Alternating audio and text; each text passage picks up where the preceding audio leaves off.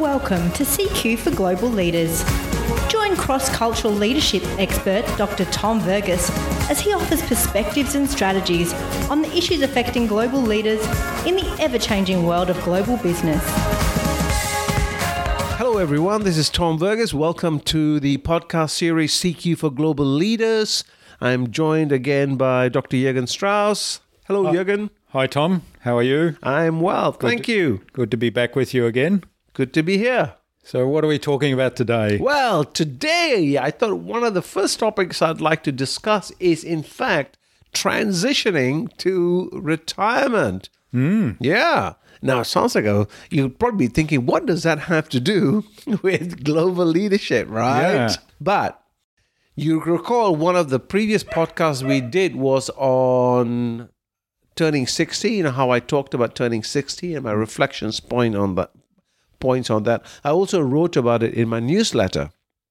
I must say, I was very pleasantly surprised by a number of people who responded to it. So one was actually wishing me happy birthday, which was very nice of them. But I had a number of people, Jürgen, who turned around and said to me about how they are struggling with it. They're struggling with the whole process of aging. They're struggling with the whole process of what happens next to me in my role. So as a senior leader, I had a number of people who said, this is my last gig as such. Yeah. And I'm stepping out from here and I'm not sure what I'm going to do. So I thought we would have a conversation about that. Interesting, yeah. Interesting feedback. And it sounds like a lot of people are to me, thinking back to my corporate days, it was a lot that you were kind of in somebody else, in the hands of somebody else in terms of what your role was and what your next role was and what your progression up the corporate ladder and so on is. So sounds a little bit like that. Yes, I suppose, it is in some ways in someone else's hands. I do think, though, that for global leaders, when you're in a senior position, there are a lot of things tied up to your position. Right? You have your sense of identity. Like, this is who I am. You have a title, that gives you a certain level of status, not just in the company, but as you travel, as you know, Jürgen, in lots of countries, the whole thing around hierarchy. That's right. And your title, creates a lot of people opening doors for you, getting cars, all those sort of things which come because of the title. So therefore, it's part of your identity. The other thing is that I think a lot of people, it creates a sense of belonging. You belong to an organization, right? You belong to a team. So, gosh, what happens when I don't have the team? Yeah. So what do you think people can do to kind of start to think about those things looking forward? So how do I cultivate my identity that's independent of my current title, or how do I cultivate a sense of belonging that might be beyond the current team I'm in? So I think one of the first things you need to do is actually start thinking about it before you step out of the organization. In fact, I wrote to a couple of the people who had responded to me by suggesting to them they should get their organizations to provide some transition to retirement coaching, because you can actually speak to somebody about it or speak to a number of people about it. There are lots of help around financial planning and how to set yourself up. But I think that the work that's required for you as an individual in how to navigate the change, I think that is something that organizations need to be thinking about. I think there are, if you can think about it in 4 different categories of change, fundamentally, we can look at it as mental, physical, emotional, and spiritual change. Yeah, so I guess the mental change is around you're using your brain power to do some work and make this contribution. And so when that is no longer there, what do you now focus on in terms of your thinking and continuing to develop your own learning and your own personal growth and development? That's correct. So how do you keep yourself still edgy? How do you keep learning? Because let's face it, as human beings, we are learning creatures, right? If we are not learning, if your brain is not being developed, it's going to atrophy, right? Yeah, so yeah. you're either growing or you're shrinking. Or one of my very, very first managers told me, when you're green, you're growing, and when you're ripe, you're rotting. That's right. Yeah. Yeah. So, I mean, I think about that now, and I thought, wow, it probably has some sense in it, which is why I think it's useful for people to do things like Sudoku, crossword puzzles, etc., if that is of interest to you. But I think as a leader, one of the things you need to be thinking about is, how do I keep my brain active?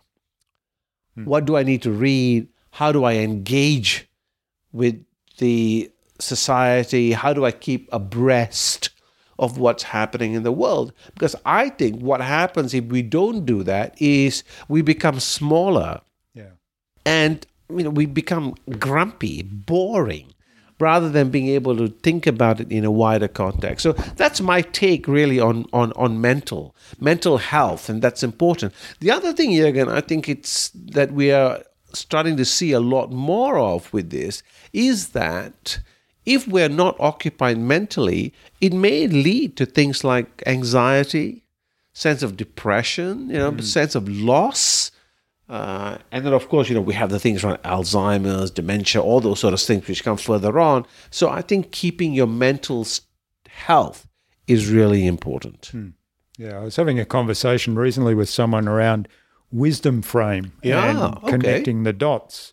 And I think maybe there's an opportunity there about people that are, coming from a position of a lot of experience and having seen a lot of different things, and being able to then connect the dots and make a contribution somewhere in that regard. Yes, very much so. So how do you, if you think about wisdom, wisdom is what happens when you have an experience and you can learn from it. Right? If you have an experience and you haven't learned anything from it, or you don't reflect on it, then you don't develop wisdom.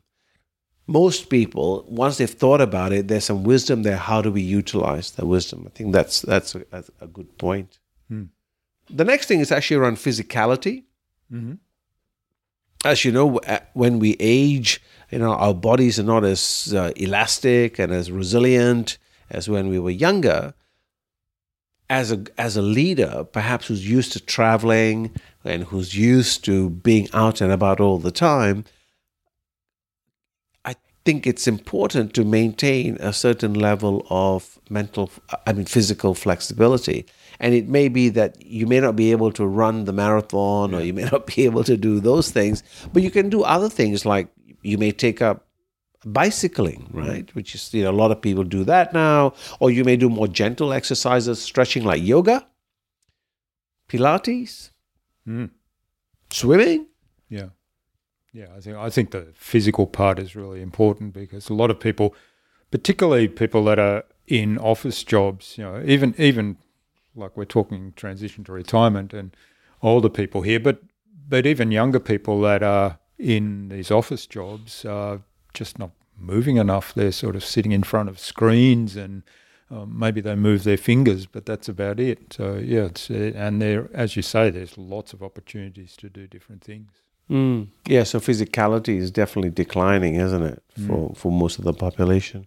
The third piece is around emotional, and I think about that as your sense of well-being, your soul, how you are in terms of your connection, perhaps with your friends, your families, etc. What happens, I think, with people as they get older is, of course, if they have kids, the kids may move out, or suddenly their circle shrinks. And emotional connection or human connection is really important. That whole thing around connectedness is really important for well-being. And something that we may need to think about is, who else can I create an emotional connection with? So are there groups that I can join? So I have, for instance, one individual that I know who for many years traveled the world as a global executive. when he retired or when the position became redundant, he suddenly found that he didn't have lots of friends. He didn't have very few friends because he was always traveling. Yeah. He knew very few people in his neighborhood. His wife was connected with others, but he just definitely, because he would come in on the weekend, he'd be tired, and then he'd be out again. He did that for years and years and years. So he had to make a very conscious effort to join some of the local groups, some of the local community groups, really take that step to develop friendships. Yeah, and I've certainly had that experience in the past as well. Right. Spent a lot of time traveling, and the time that I then spent at home, I focused very much on family, the children, as well as my wife. Yep. And so when I then left those roles, I found the same thing. I had to make a real conscious effort to build a network of friends that I was closer to rather than just casual acquaintances. Indeed. And at the same time, still reach out to the people internationally where I had built friendships around whilst I was traveling. And maintain that relationship. Yeah. Yes.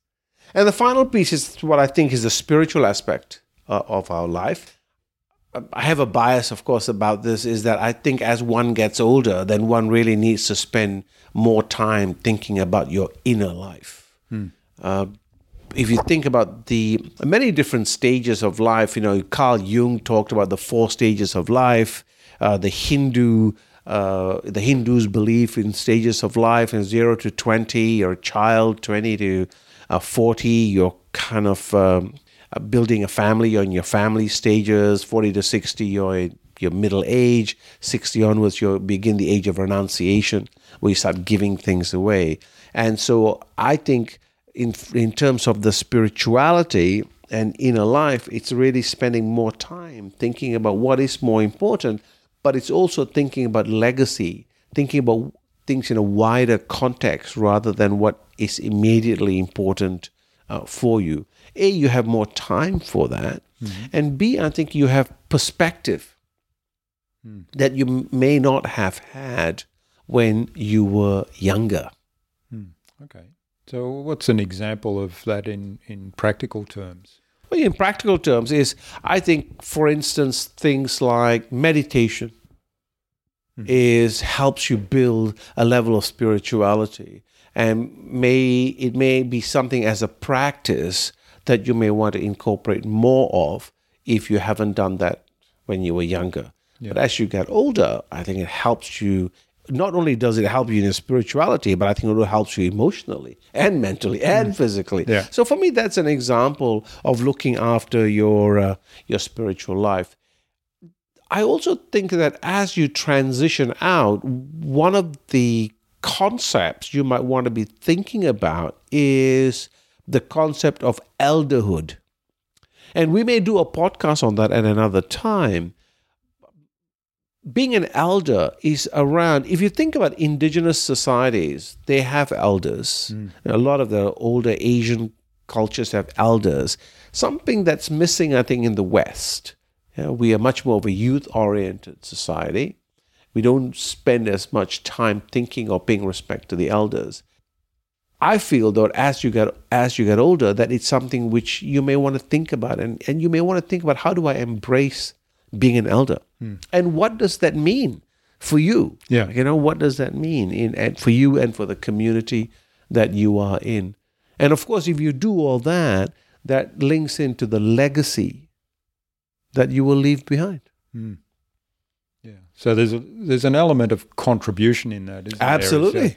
How can and also to me, there's an element of self-awareness. So all of those 4 categories come into being more self-aware of, how am I being in my situation right now, and how am I dealing with that, and how can I continue to make a contribution, whereas in the past I've made a contribution within this role, within this team, but now that's changing or will be changing, and so how can I make a contribution to another kind of environment? Yes, into the wider community. Yep. Good. So what's the reflection point you'd like to leave our listener today? I think the reflection point will be, if you are in that position where you'll be looking at transitioning within the next 12 to 24 months, I would encourage you to spend some time thinking about, well, how do I prepare myself for it? Now, if you are not in that position and you have many more years left, that's great. It would still be useful for you to do a quick assessment on, well, what's my level of mental health? And is there anything I need to do with that? Yeah. What's my level of physical health? Is there anything I need to do with that? What's my level of emotional health? And finally, what's my level of spiritual health? Health, I mean. Health. Yeah. Yes. Great.